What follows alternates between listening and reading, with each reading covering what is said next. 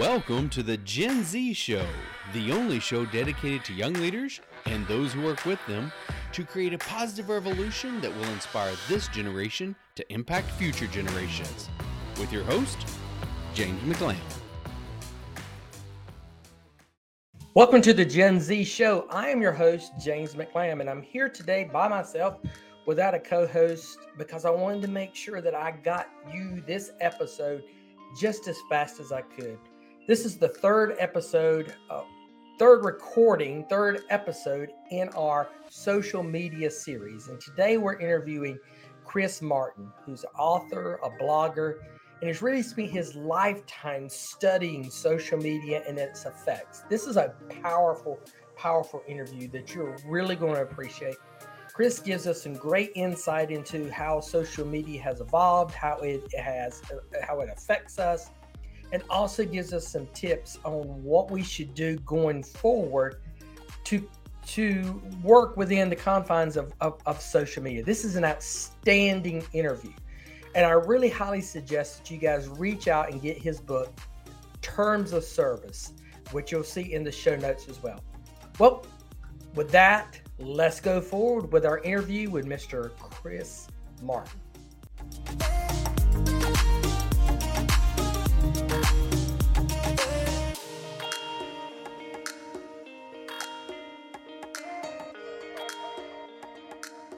Chris, welcome to the Gen Z Show. Thank you for agreeing to be our guest today. Of course, glad to be here. And our friend Will, that we just interviewed on podcast previous, connected us. So let's do a shout out to Will for connecting us. I love the fact when guests can connect me to other people that I need to know. Yeah, Will's great, man. He and I attended college together up in Indiana, and I'm glad to be in the same conversation as him on many of these topics. And he's a great guy, and I'm glad you had him on the podcast. Well, thank you for that. Well, our audience heard a little bit about your story from us in the introduction, but they really want to hear more from you. So if you wouldn't mind introducing yourself to the Gen Z community. Yeah, sure. So my name's Chris Martin. I grew up in Fort Wayne, Indiana, and went to college at Taylor University. Got an undergraduate degree in biblical literature there. Studied a lot of different things. So that's the great thing about going to a liberal arts school is you get to dip your toe in so many different kinds of water. So took a lot of communications classes, took some a lot of writing classes, and just got to learn a bunch of different things. And at one point was an education major, so even got some education classes, and really enjoyed my time there at Taylor and learned so many different things. And then I graduated, got married shortly after graduation. My wife and I moved to Nashville, Tennessee, which is where we still currently live. I spent 7 years working at Lifeway Christian Resources, which at one point was one of the largest Christian bookstore chains in the world, and is still one of the largest Christian resource providers in the world. They create a lot of curriculum for churches or books or things like that. And then while I was there, I worked in a number of roles over the 7 years I spent there, most commonly related to online content in some form or fashion, sometimes podcast related, sometimes like blog and article related, and almost always social media related. While there, I was writing regularly and active on the internet, creating content myself. And then I left Lifeway in September of 2020 because, frankly, for a large portion of the reason was because I wanted to get out of social media. And we might talk about that a little bit. But I kind of become the social media guy at that organization, which is great. And I worked really hard to become the social media guy. But I just started to get really disenchanted with social media and didn't want to spend 8 hours a day working on social media, and decided I should probably go somewhere else because, again, I'm kind of the social media guy here. So found another publisher that really aligned with my values and my interests called Moody Publishers, which is based at the Moody Bible Institute in downtown Chicago. And I had heard of them, almost went to Moody for school, but at the time did not know I wanted to do something kind of Christian ministry oriented, so I did not go there. But I had a lot of friends who went there and loved the city of Chicago so much. So decided to go work at Moody Publishers, where I work as a content marketing editor, which is a very specific role and title that means a lot and nothing all at the same time. I run a website called Bible to Life that helps people find answers to their spiritual questions on the internet. People are searching for all kinds of questions related to spiritual matters, Christian or otherwise, on the internet. And frankly, it might be hard to believe that even still in 2022, there aren't a ton of trustworthy resources out there for some kinds of questions that are being asked. And so we thought maybe we could create some resources online for people to access. On top of that, I also edit about half of the books that come through our publishing house. I edit them for theology and legal issues, things like that, permissions and such. So I get to do a number of different things there at Moody Publishers, and I enjoy it. But I write a twice weekly newsletter called Terms of Service, which is about our relationship with social media and kind of the social internet more broadly. And I've written 2 books on social media, one of which is already published, called Terms of Service, which would be, I think, what we're mostly talking about today, and a second book, which is currently has been written. The first draft has been written, and it's in editing right now. It is tentatively called The Wolves in Their Pocket: 13 Ways Social Media Threatens the People You Lead. So whereas the book we're talking about today is much more like kind of here's what social media is doing to you and me, and what do we do about that. And this next one, The Wolves in Their Pocket, is much more here's what social media is doing to the people that are in your care, that you're leading, and here's what you can do about that. So that's the next project that's in the pipe right now, and it is baking in the oven, really getting torn apart by my editor. Not really, he's very kind, but he's picking it apart and telling me where I need to strengthen arguments and all of that. It should come out sometime in the spring of 2022 or 2023 now. So how does an editor feel about it being edited? So right. It's like you're telling the guy, you don't know what you're talking about. I'm an editor. This is perfect. How do you feel about that? Yeah, it's funny you ask. I mean, most people don't like being edited, or it's uncomfortable to be edited. So there's a level of discomfort. However, I know it's incredibly difficult to edit yourself. So if you want to write a book, you better be relying on somebody else to edit you, because it's really hard to edit yourself very effectively. And so I'm grateful that my book is being published with my employer. So the guy who's editing my book is actually a coworker and a friend of mine. So he's gracious and kind, and he's actually like one of the funniest people I know. And so I know he'll do a great job and won't be too hard on me. So Chris, what was it that prompted you to write your first book? I'm going to put it up for our audience who's viewing this to see. What prompted you to want to write this, the Terms of Service? I like the undertitle, The Real Cost of Social Media. What was the catalyst of that?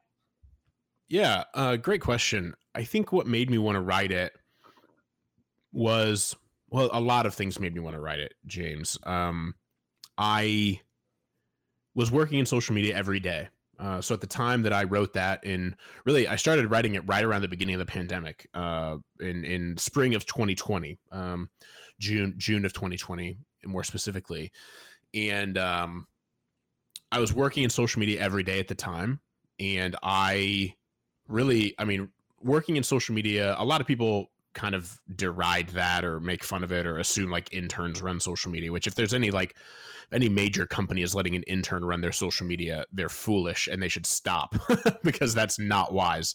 It's like letting an intern have the loudest microphone for your organization or something. That just doesn't make sense. You could have maybe got away with that in like 2012, but these days it just doesn't make any sense. So anyway, a lot of people just kind of like, poke fun at social media or whatever, but like, you're really on the front lines of public relations and communications when you're running social media. So when I was head of social media at Lifeway, I ran the @Lifeway social media handles. Twitter had almost 100,000 followers, wow. Facebook almost 300,000 followers, and Instagram 20,000 followers or so. So I was running the @Lifeway social media handles. I had a friend helping me with Instagram. And then I oversaw 60 different social media managers who were managing 270 social media accounts. So we had that many microphones, if you will, that we always needed to be talking it through and paying attention to. And it was a lot. And it got to a point there in 2020 where every day, because of one PR crisis or another, sometimes especially toward the end relating to the coronavirus pandemic, it became, I get up in the morning and I ask myself, who's mad at us on Twitter or on social media in general? Who's mad at us? What do we do about it? Are they right? Are we wrong? Like, did we do something wrong? And do we pay attention to it? Like, what do we do? And I just frankly was starting to get really sick of that. So that was like one of the one of my impetuses for starting this book. Going back even further, in 2017, I'll hold this up for anyone watching. It's going to be mirrored, but Amusing Ourselves to Death by Neil Postman I read this book first in 2017. I'd read books by Neil Postman in the past when I was in college, but I'd never read Amusing Ourselves to Death. Neil Postman was a media ecologist, professor at New York University throughout much of the second half of the 20th century. He died in 2003. He wrote a number of books. He wrote about education, he wrote about technology, and he wrote about media. Those are the three things he primarily wrote about. And Amusing Ourselves to Death, he's talking, I mean, the subtitle there is Public Discourse in the Age of Show Business. So in 1985, that book is when that book was written. I read it in 2017, and when I read it in 2017, I was like, this book could not be any more relevant today than it is. In fact, I think it's more relevant today than it was in 1985. Wow. Because even though it never mentions social media, it never talks about social media, it speaks to social media throughout. And he's primarily focused on television and how television. Right. I would assume that's what it was when you said the 80s. Yeah, 1985. He has a chapter on the Telegraph, which is kind of a funny chapter. But I've joked that you could just replace the word telegraph with the word Twitter throughout that whole chapter, and it would be, you could read it today and think it was written today. Wow. Because it translates so easily. But so much of what he writes about the advent of the television, our obsession with the television in the 80s, really does format to our relationship with social media today. And so I read that book in 2017, and I thought to myself, well, I wish Neil Postman was still around today so that we could have his thoughts on social media, because that would be super fascinating. We don't. Because he died in 2003, we do have some thoughts on the early internet that he gave in some lectures, but we don't have a lot.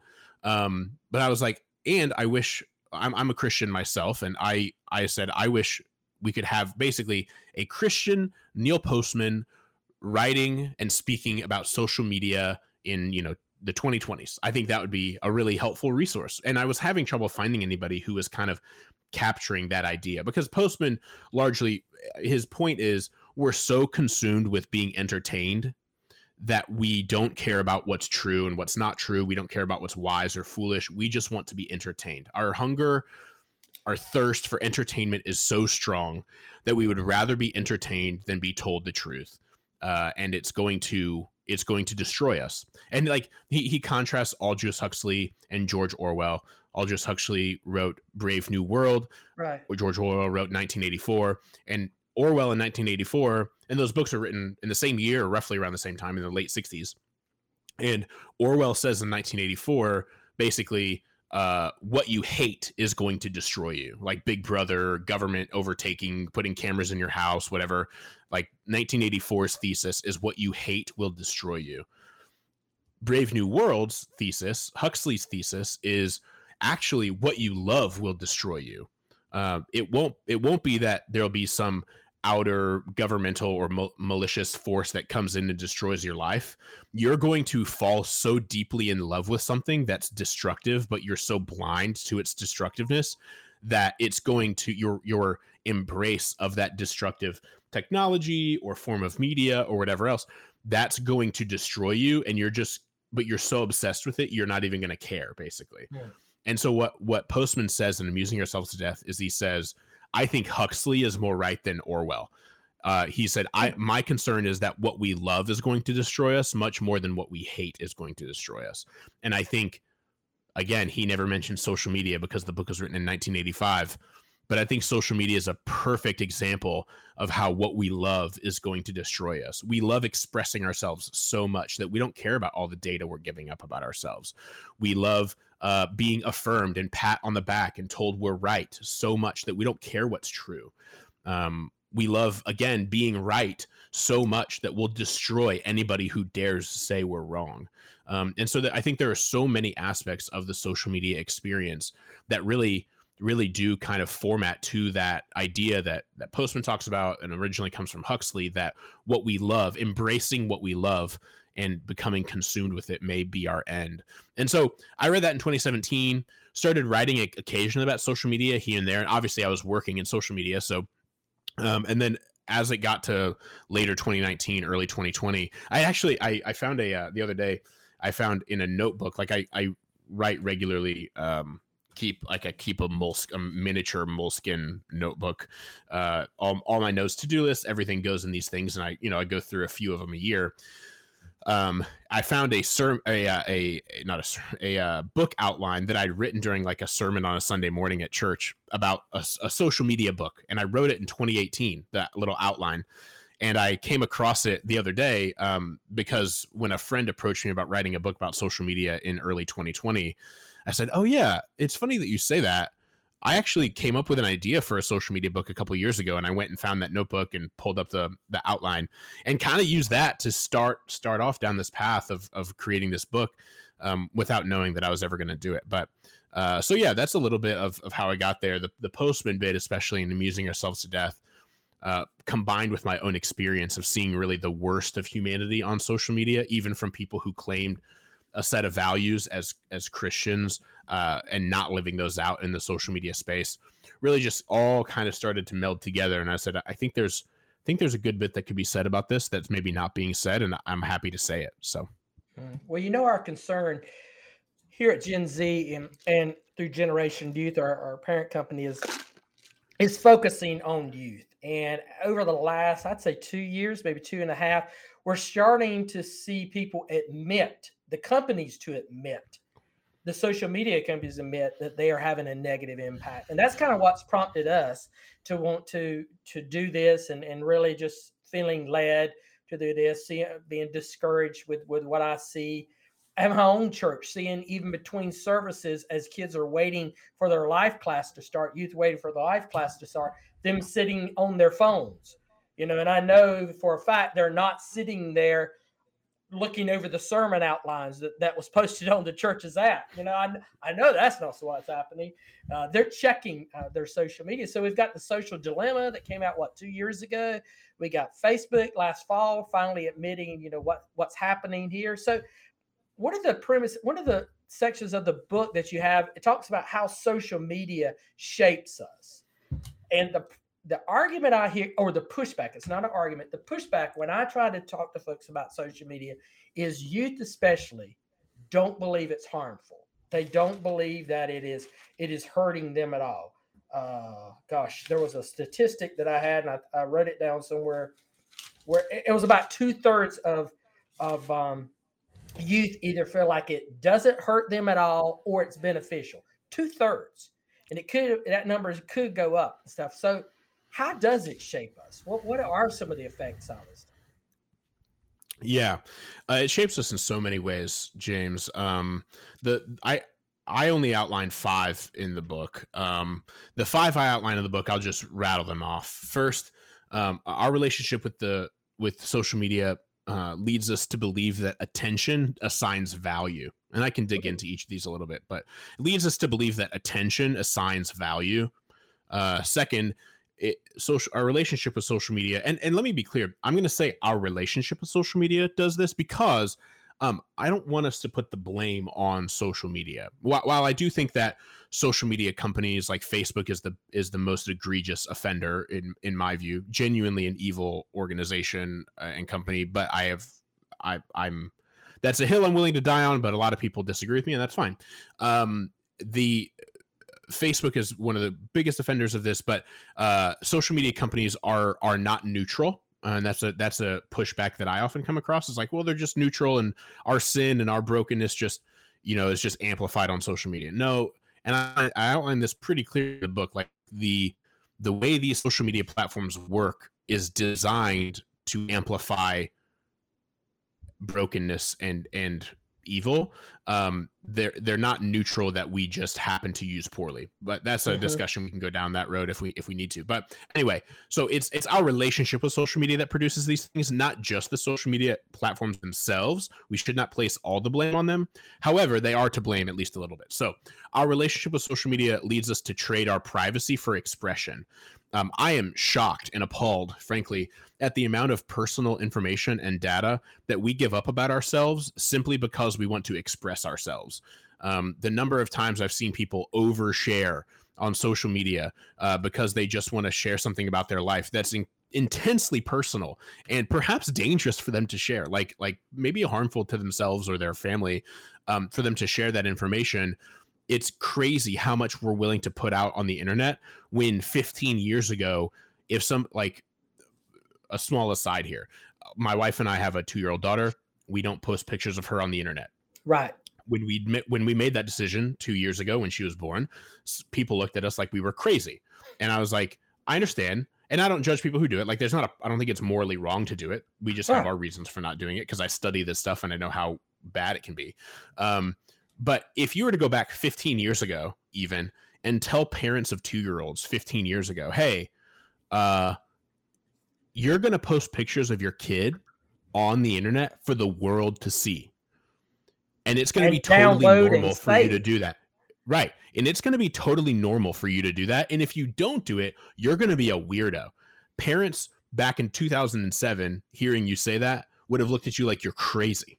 We were just getting comfortable putting our credit cards into stuff on the internet back in 2000, in the early 2000s. So anyway, there's the idea that we've gone from not even, like, basically when I was in high school thinking it's weird to post pictures of your kid online, to today, you're weird if you don't do it, is shocking. And I have so many feelings about it. But anyway, number 3, we pursue affirmation instead of truth. So our relationship with social media leads us to want to be affirmed and have our backs pat and our heads pat and be told that we're right and good. We seek that more than we seek the truth. And obviously, like, disinformation, misinformation runs rampant on the internet, and we gobble it up because it makes us feel good. Even it's like candy. It makes us feel good even if it's not right or good for us to consume, but we do it anyway. And the last two are kind of related. Our relationship with social media leads us to demonize people we dislike. I often also say it leads us to dehumanize the people we dislike. And then when we demonize the people we dislike, that makes us feel like we have permission to destroy the people that we've now demonized or dehumanized. So we find somebody that we dislike. Perhaps we disagree with them on politics or faith or some big other issue, and we don't like them. So we demonize them or figure out a way to dehumanize them, make them, take the image of God out of them and make them no more than the sum of the views they have that we dislike. Right. And then we say, now that I've made this person less than a person, we would never say this, but we think this, now that I've made this person less than a person, I'm going to do everything I can to ruin their lives. This sometimes expresses itself in what's called cancel culture, though it goes far beyond that. I think social media has just put such distance between us as people that it makes it much easier to see an avatar on a screen as not an actual human being, which then makes it a whole lot easier to be nasty and toxic toward that person who's made in the image of God. And so those are a handful of the ways that social media shapes us. Our relationship with social media shapes us. And the reason I highlight those throughout the book is because I think we often ignore them. I have this theory that there are two common negative postures we take in engaging with social media. First, and this isn't even in the book, I didn't think of this until after the book was published, but I think we either uncritically embrace social media, and this could apply to all technology, but social media is what I write about, so I focus it there. We either uncritically embrace it or we passively ignore it. So you can just think about this in terms of social media. Like, you uncritically embrace something. You're like, any new platform that comes along, any new app, any new feature on an app you already use just comes along and you're like, yeah, I'm going to do that. Like, you know, Instagram introduces a new filter where if you give them the location of your house, they'll tell you how much it's valued at or something like that. Well, sure, I'll tell Instagram where I live. I'd like to put that on my Instagram story or something, you know, or like, that's not real, but one that's actually real is Instagram will allow you to put the temperature on your Instagram story. Like, let's say you're posting an Instagram story and it's like out on the lake and it's like, you know, 85 degrees and sunny, and you can like say where, like, give them your location, like let them track your location, and it'll pop up with like the temperature. So then you can put that on your Instagram story. We willingly give that up in order to express that data to possibly sell too. That's exactly right. Yeah. But the uncritical adoption doesn't think about that. The uncritical adoption just says, oh, you mean I can put my temperature on Instagram story? Well, that's cool. That's a fun way to express myself. Who cares what data I'm giving up? We don't think about that. We just uncritically embrace whatever new thing comes along and we go along with it. That's an unhealthy perspective. If I would say the most common, and especially the most common among young people, the other common way we engage with social media is a passive ignorance. Right now, this is the most common posture among older people. People who are at this point probably in their 70s and 80s. Most 50 and 60-year-olds are on board with social media at this point. Like, they understand that it's a big deal, even if they don't use it. Back when I was a kid, you even had to convince 50 and 60-year-olds that social media was a big deal. But these days, time goes on, social media users are getting older. It's more people who are like my grandmother's age in their 80s who are like, no, social media really is a big deal. Trust me. And they're like, this is just some young teeny bopper fad. It's going to go away. I mean, I got a job in social media in 2013. I was 22. And my wife and I had a very well-meaning family member who in 2013 said to her, not to me, hey, do you think Chris should be getting a job in social media? Like, I think it could be gone in a couple of years. Like, I don't think it's a very big deal, which back in 2013, I heard that my wife passed along that sage counsel from our trusted friend. And I was like, well, that person's really smart. Like, he could be right. Like, I don't know. Like, this thing could be gone in 3 years. I mean, seems like a pretty big deal to me. Facebook. Around that same time, I had people say, don't worry about getting on Facebook. Get on whatever the Google platform was. Yeah, Google Plus. Yeah, that no longer exists. Oh, Google Plus will be the way to go. Facebook will be gone in 9 months. I'm like, really? Yeah, and so these things were still so new, and it was all still so volatile that there was reason to believe, even now looking back, it looks foolish, but there was reason to believe that these things could go in and out like the tide, and you just really had no idea. But nowadays, the posture of passive ignorance, this idea that I'm not going to care about this stuff, it doesn't affect me, I don't really care about sharing my life on Instagram, I don't care. Like, I'm not saying people need to be getting on these platforms. I think it's totally fair and even healthy to not engage on them at all, which I'm sure you talked about with Will. But I think we should still not be ignorant of them. Like, I think it's unhealthy to be ignorant of them and to kind of brush them off like they're some young person fad. Because frankly, and this might, depending on who's listening, I'll either get some head nods and amens, or I might lose some listeners here. But like, I work in student ministry at my church. I've worked in student ministry since I was a high schooler. At every church I've been at, I've served in student ministry. I was even on staff at my church for a few years as the student minister. I have seen in the last 5 to 7 years, I've seen more foolishness on social media from parents of students than from students. Yes. So while social media is often branded as, and understandably so, a quote young person issue, because young people drive culture on social media. They are the power users, and they determine the trends and the memes and what goes viral and what doesn't. I don't think young people are disproportionately more foolish than their parents are. Now, young people are foolish on social media. Don't get me wrong. Like, I'm not saying they've got it figured out and they're all like paragons of virtue. I've worked with plenty of high schoolers who are definitely not. However, it's almost like among young people, because they are the power users and because the majority of their social existence is on these platforms for many of them, it's like they have a bit more of a keen eye to the negative side effects than their parents do sometimes. Now, what their parents have is their parents have age and like wisdom, like general life wisdom.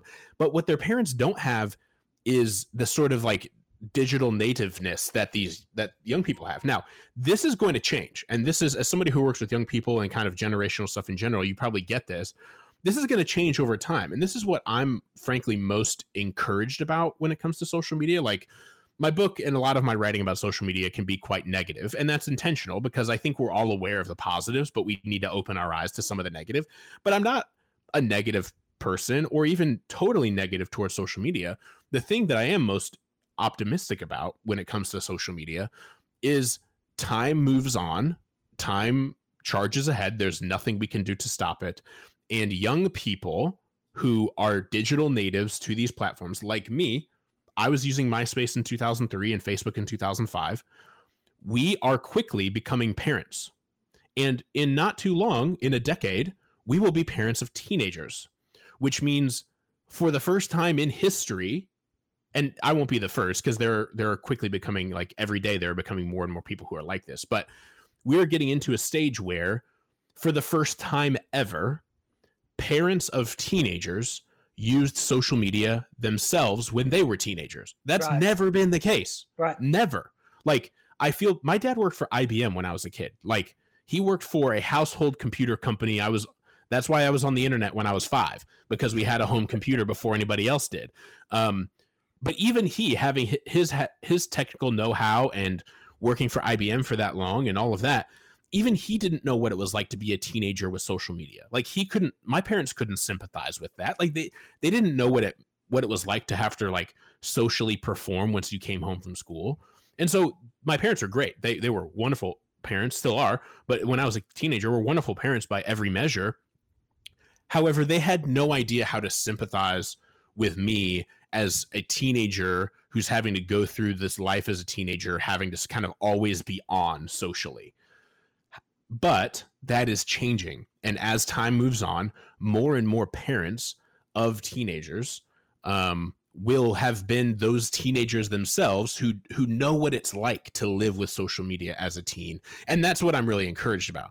Well, do you think though that social media will adapt? And the reason I'm saying that is because I think in terms of how Snapchat became so popular was because as Gen Z and the younger millennials were seeing the older ones putting stuff up that was staying there and the content staying on Facebook and Twitter and I guess Instagram to a certain extent. That Instagram had not really been known that long before Snapchat jumped in. We have a new form now. Snapchat that jumps in that say, we'll promise you that it'll disappear. So it kind of adapted. So do you see that kind of trend happening as well? That because it's money, these people are going to want to do something to bring these people in. So when you said that, and I was thinking, I agree that we're going to be more cautious, but the people who have set this up got too much to lose not to throw up their hands and say we've lost this fight. Yeah. You bring up a good point. And it's true. Social media will ever be evolving. And when my daughter, who's right now 2, in a decade, when she's approaching her teenage years, and I'm trying to wrestle with when do I let her get on whatever form of social media exists, in a decade, in 2032, social media will look very different than it does right now. Mm-hmm. But I think unless it totally changes, and unless I think the lowest common denominator still applies. The idea that, and Derek Thompson talks about this in his book, Hitmakers. He's the one who came up with this terminology, and I just borrow it and use it all kinds of ways. But he talks about how teenagers are always in the hallway. So I kind of talked about this a minute ago without using that terminology. But if you think about it, James, when were you in high school, James? Not to make you reveal your age, but when were you in high school? They know my age if they watch this stuff. I graduated in 87. Okay. So when you were in high school, James, when you went home, or, the other people in your class, specifically like the girls who were in your class, because they're much more socially oriented than boys are often. When you guys went home from school in the 80s, from high school, you were safe, if you will. Even let's assume you have a solid home life or whatever. You're not having to perform for socially. Right. If you think about the high school experience, and this was just as true for me as it was for you, even though we were in high school in 20 years apart, is you go from class to class, and in class, you're not socially performing a ton. I mean, you are a little bit, but you're mostly listening to the teacher, doing work, taking tests, whatever. But the social runways, the social catwalks are those hallways in between class, or the high school lunchroom. It's kind of where you're socially performing, if you will. You're trying to make friends, trying to build your reputation with friends. And then also at school functions, at the football game or at school dances or things like that. Those are where you're on stage, if you will, socially performing to make friends, get better friendships, yada, yada, yada. Well, the thing is, when you went home from school, James, in the mid 80s, you got to go backstage and let your hair down and not care about how you look and not care about how you sound. You got to stop performing. It was for all intents and purposes, a safe place in terms of you not having to socially perform. You got to come off the stage and go backstage. You got to leave the proverbial hallway. As Derek Thompson says in his book, today's teenagers are always in the hallway. They're always on stage. When they go home, they're on stage. They're on stage. They're back in the hall. They can never escape the tension and the social pressure that comes with performing in the high school hallway. They're always on the catwalk and always on the runway. This is why anxiety is through the roof. It's not because of the apps themselves. It's because of the constant pressure to always feel like you have to perform and create content that communicates something reputational about yourself and kind of keep up appearances in some form or fashion among your friend group or your prospective friend group. The reason I say that is when my daughter is 12 and 13 in a decade, whatever platform exists, whether it's Snapchat or 18 iterations of some app in the future, that's what she'll be struggling with. You know, whatever the form is, whatever the app is called and the logo looks like, my daughter, if she's on social media when she's a teenager, will be pressured to socially perform outside of the realm of the high school hallways, if you will, right. Or at that point, middle school hallways. So yes, the technology is changing. And while I won't be able to identify, well, I was on this app when I was 15, the apps will be different, but the experience of feeling like getting home from school and having to still stay socially on is something that my parents never experienced, that you didn't experience in quite the same way that I did, and that my kids and current teenagers have to. You know, I love that. I love what you said about them having to be on, because at Generation Ziegler, what we have had to do over the past almost decade now, we've interviewed, well, I personally interviewed about 2,500 youth, asked them one question: what is the biggest problem facing your generation, your peers, you know, some form of that question, whether it's in groups or one-on-one, informal, formal. It's about 2,500 is what the number the staff come up with. The three major issues that we categorize them in is, number one, they struggle with something to deal with their self-image. Number two, they struggle mightily with relationship building. And number three, they struggle mightily with the ability to set goals in life or to actually have focus in life. Now, these problems are not new. When the pandemic started and my daughter was at home, we started watching morning television at 7:30 in the morning, and Leave It to Beaver was on. And so for like a 3-month period, I've seen every episode of Leave It to Beaver. I know them all. They had the same exact problems that this generation has, but they don't have the mental health issues, and it has a lot to do with what you're saying. Is they have they're able to relax, they're able to be themselves, they're able to decompress, even their close circle of friends. I don't think youth today are allowed to be themselves very often around what they consider their friends. So, wow, what a powerful thing that teenagers, because of social media and the way it is are always on. So what do we do? Where do we go from here? I mean, Will said that one of the statements that he got from you is it's out of the bottle. He said, it's out. We can't put it back in. So it's out there. And I don't think there's going to be too many that have taken the route that he has, that was on our last episode, of purging themselves completely off of it. I don't think that's going to happen very often. There's going to be some, and they'll reduce, but they're going to encounter it. They're going to have to. I mean, they connect with their clubs and schools and now through it as well. So what do we do? Yeah. So I mentioned the two. The short answer is there's no easy answer. The long answer I'm about to give you. So I mentioned the two sort of postures that I think are unhealthy. One is uncritical embrace, where you just embrace any new feature and app that comes along. You don't ask any hard questions of it, like, what is the purpose of this app in my life? What am I hoping this does for me? That's the unhealthy embrace. The other unhealthy is just passively ignore, like, none of this matters. It's just child's play. It's going to go away in a few years. Most young people don't have that perspective. If anything, that's more the older folks. Right. So I advocate for a healthy sort of, if you see those as like two ends of the spectrum, like loving it too much or not caring about it at all, a sort of healthy middle ground, I feel, is I've called it intentional engagement. So I call it intentional engagement because you cannot be passive about it. Because of our sin, if anybody's listening that understands, like, humans are inherently broken. Like we're bent toward ill rather than totally blank slate and neutral. Anything we do, we have to be intentional about, or we're going to end up using it poorly and doing it poorly. So we have to be intentional about our relationship with social media. We have to ask questions like, all right, I'm going to download Instagram and create an account on Instagram. what do I hope this accomplishes in my life? Like, I've asked these questions before, and like people just laugh, like, what a ridiculous question to ask, which, like, I understand that is kind of a ridiculous question to ask, but like, is it?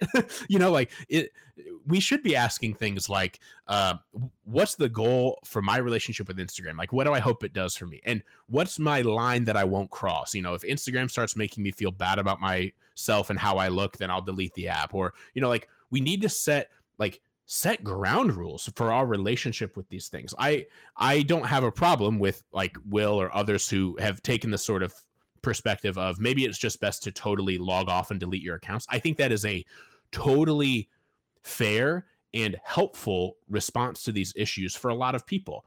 However, I think if we come to this conclusion that if I just delete the apps and or delete my accounts, social media will go away and I won't have to care about it anymore, we're wrong. I tell this story when I talk about this. I speak with my 86-year-old grandmother every Sunday. I usually make dinner at our house on Sundays, at least many times throughout the week, but every Sunday usually. And I'll often call her while I'm making dinner. My grandmother has never used social media in her life. Like, only recently has ever used the internet. And that's because we don't post pictures of our daughter online. And we had been mailing her actual like printed pictures of our daughter. And she was like, well, if I get one of those iPhones, we can do one of the Apple cloud photo things. And I'm like, you're right. Because I was doing that with my parents. And so we actually got her an iPhone so she can join our like Apple cloud. Anyway, but she's never actually used like the internet browser. Yeah, I know. It's amazing. I'm genuinely shocked. Just how much she loves her great granddaughter, I guess. But she's never used social media. She's never used an internet browser, anything. Like if I sent her a text message, she wouldn't know what to do. So she's still but a solid once a month when I call her, she will relay to me something that one of her friends who uses Facebook saw on Facebook that she wants to ask me about, whether it's something about family or something going on in the world. Sometimes she has genuinely been led astray by fake news on Facebook that her friend saw on her Facebook page that then she told to my grandma, who doesn't use Facebook, but she heard it from her friend who does use Facebook. And then she wanted to ask me about it. And I was like grieving because, James, here I am. I'm like, my grandmother has never used social media in her life, and she's just been duped by fake news on Facebook. Like, yeah. So if you get this idea that, if I just delete the accounts, then I won't be affected, it's a fool's errand. Now, I think deleting accounts can be very healthy, especially if you find yourself like hopelessly addicted, etc. Mm-hmm. I think it can be very healthy. But I think if you think that's like how you solve the problem, so people are still going to say, hey, can I send this to you on Instagram? Can we set up this event on Facebook? Can you RSVP, through another social media platform, whatever? It's always going to be a part of our social lives. And so I think turning off or deleting is not a sort of like silver bullet, if you will. I think it can be very healthy and I think it's very good, but I think we should stay away from it as a silver bullet. So what do? I think we approach it with a sort of intentional engagement. Now, this does not mean you have to use it. What I mean by engagement, I just mean, if you're using it, be intentional. If you decide to opt out, like perhaps you're like, I'm only going to use Twitter. I don't want to use any other social media platform because I don't like how Facebook harvests my data. I don't like the shady stuff that can happen on Snapchat, whatever else. You're like, I'm only going to use Twitter. That's great. Just set ground rules. And maybe like if you have the ability on your phone, set a time limit each day to where you can only use it for 30 minutes and only during certain hours of the day. Ask yourself, what do I hope Twitter accomplishes? Never follow people who make you mad. Like there's no obligation you have to follow people with whom you disagree. Yeah. Now also don't follow people who demonize the people that you don't like either. But like I use Twitter and I've recently basically unfollowed anything that was making me mad and just like, I want to follow people who are funny, who talk about sports, I don't have to. Sometimes people will complain like Twitter is such a negative place. I'm like, that's a you problem and who you follow. Just like change who you follow and you don't have to come across all that negativity all the time. So anyway, I think there are a handful of ways we can do this right. I don't think we're ever going to fix it, but I think the way we approach it, whether you're a young person listening or a parent of a young person, is just encouraging this sort of intentional engagement of when I'm downloading an app or creating an account, trying to understand, what do I hope this accomplishes? What are some lines that like I'm not going to cross? Like if this starts making me feel bad or if it starts keeping me up at night or something, then I'm going to disengage. I think one last thing is I would say you cannot do this alone. So whether a young person listening or a parent of a young person or somebody who maybe leads young people, encourage like accountability and community and friendship regarding our relationship with social media. So we all need people in our lives who can hold us accountable to what we're doing on the internet, whether on social media or otherwise, but like who can come to us and say like, hey, Chris, you posted this rant on Facebook yesterday. Like, what are you thinking? Like, you should probably apologize to the person that you're ranting at or whatever. Like we need to have people who can call us out and hold us accountable for when we're acting foolish, and who kind of hold the keys to our relationship with social media and can turn it off at any time. Because we just have to realize like there's a point in amusing ourselves to death. And I really ought to memorize this quote because I paraphrase it all the time, but he's talking about like the nightly news postman and amusing. And he's basically saying like, is man meant to consume the entirety of the world's events in a half an hour news show? Wow. Like, is that really good for us? Because he talks about just how anxiety inducing it can be to go from this war here to this injustice over here to this mass shooting here, and how awful that can be to try to do that in 85 and published in 85. That was a good 4 or 5 years before the advent. CNN was around then, but they were right. It was not big in the mid 80s. Exactly. It was there, but it was not big. It was right. really 90. When was Gulf Desert Storm 91, 90, something like that. That's when CNN, being there on the ground. Right. That Shaw guy, I can't remember his first name, who was there reporting, and you had their cameras out. You could see the missiles exploding and stuff. That's when that first happened, and that it went to a 24-hour, the thing. So like obviously, so he's talking about the nightly news that everybody watched on the major news networks, but then you map that out to cable news, and obviously, like, are we meant to consume the entirety of the world's events all the time? But then you just go to social media, like, are we meant to consume the deluge of content we consume on social media all day, every day? The average person, according to most recent data I've seen from earlier this year, spends 2.5 hours on social media every day. And some of that's social, some of that's consuming news and other such media. Are we really meant to consume that much media? It can really start to weigh on us. And so all of that's to say that we cannot do it by ourselves. Having a relationship with social media is a burden that we should not bear on our own. And we should try to walk that road with people we trust and who can hold us accountable in whatever ways we need to be held accountable. You have no idea how excited I am when you were sharing what you said about intentional, because the very first person that we talked to on our social media series was listing principles that he's teaching his 10 to 12-year-olds as they're coming. And it was like you guys sat down and had a conversation. This is what we're going to tell James on the Gen Z show. Because his principles were: be a good human, who you follow, you imitate, pick 3 to 5 things that you want to be about on there, and be intentional with them. That's what I wrote down. And then Will talked about needing accountability to help you through if it's a problem. So I'm like, did you guys like sit around and because you're reinforcing it? And I just love how that happens. And then it's not like 3 different people doing 3 different things, and then I have to kind of bring it all together. It's like there's a theme to it. The people who've been there, done that, know the way to do it, and that makes it powerful to me. Just I get excited about that. Yeah, it's great, and I can confirm we did not talk beforehand. So yes, it's genuine. That makes me grateful that there are other people like this, because it's even with the connectivity of social media. I don't know everybody out there talking about this kind of stuff. So I'm glad to hear that there are other people promoting similar ideas, especially among young people who are just getting into this space. I think it's extremely important. I when you get the next book, let's get back together, because I want to hear that one, and I want to share more about that. This is such a major issue, and I have a 22-year-old who kind of uses it peripherally. She's not. I have a 19-year-old who I think is more engaged in it, and I don't think I did a good job on the front end, because when he was coming through it, ours was more, we didn't understand it. And then I have a 12-year-old who we're trying to guide that through it. Let's be intentional. Let's talk about it. Let's say if you're going to do it and stuff. So I'm in all phases of this, and And I agree. We have to accept the fact that this is the technology that we're in. This is the world that we're a part of.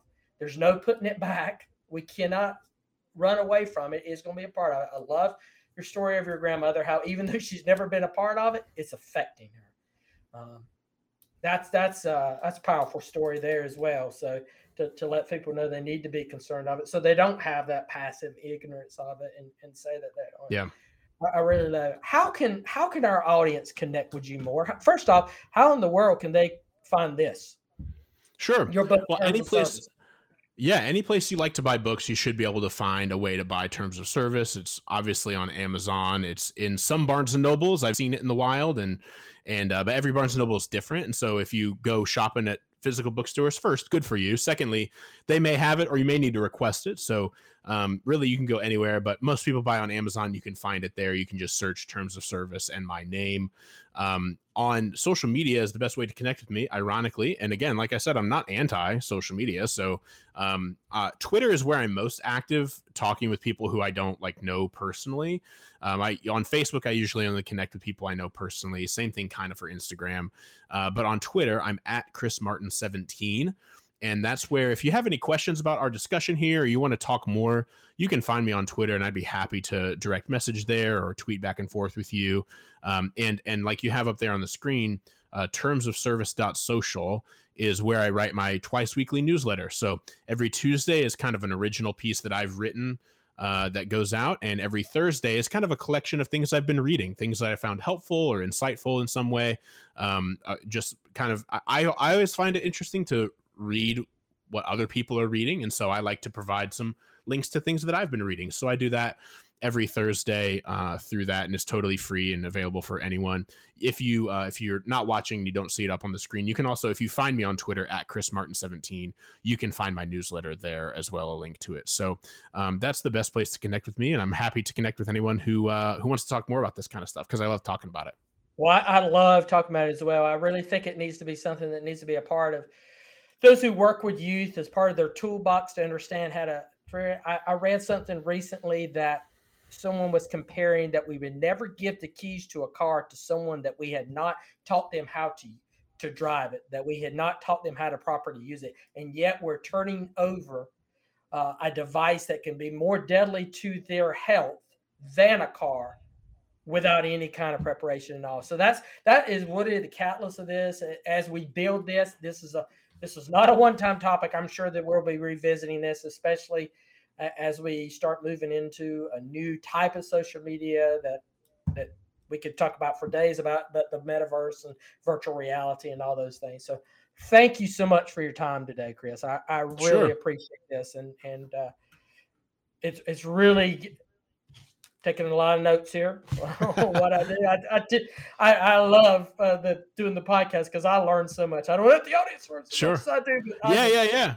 So, yeah, man. Happy to talk about this stuff. Happy to come on anytime you want to talk about it. I think, like you, I think it's super important for young people and their parents and grandparents alike. So I think I'm glad you're talking about it, and I hope more and more people do. It's funny that you said, one last thing is, it's a couple of years ago, it was harder to get people to talk about the downsides, the negatives of social media.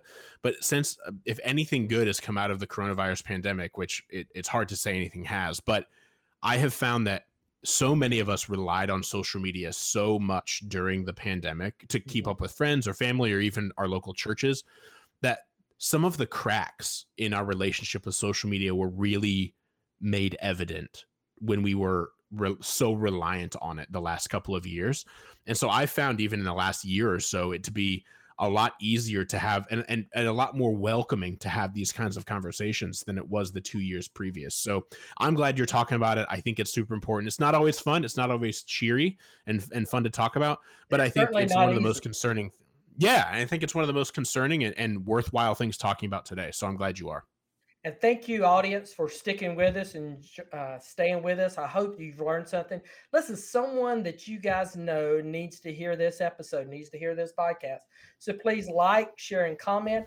all of the links to his book, to his newsletter, where you can sign up, and his social media contacts are in the show notes. So if you're watching on YouTube, look down. If you're listening, just go to your app and look at the show notes, and you can find it there.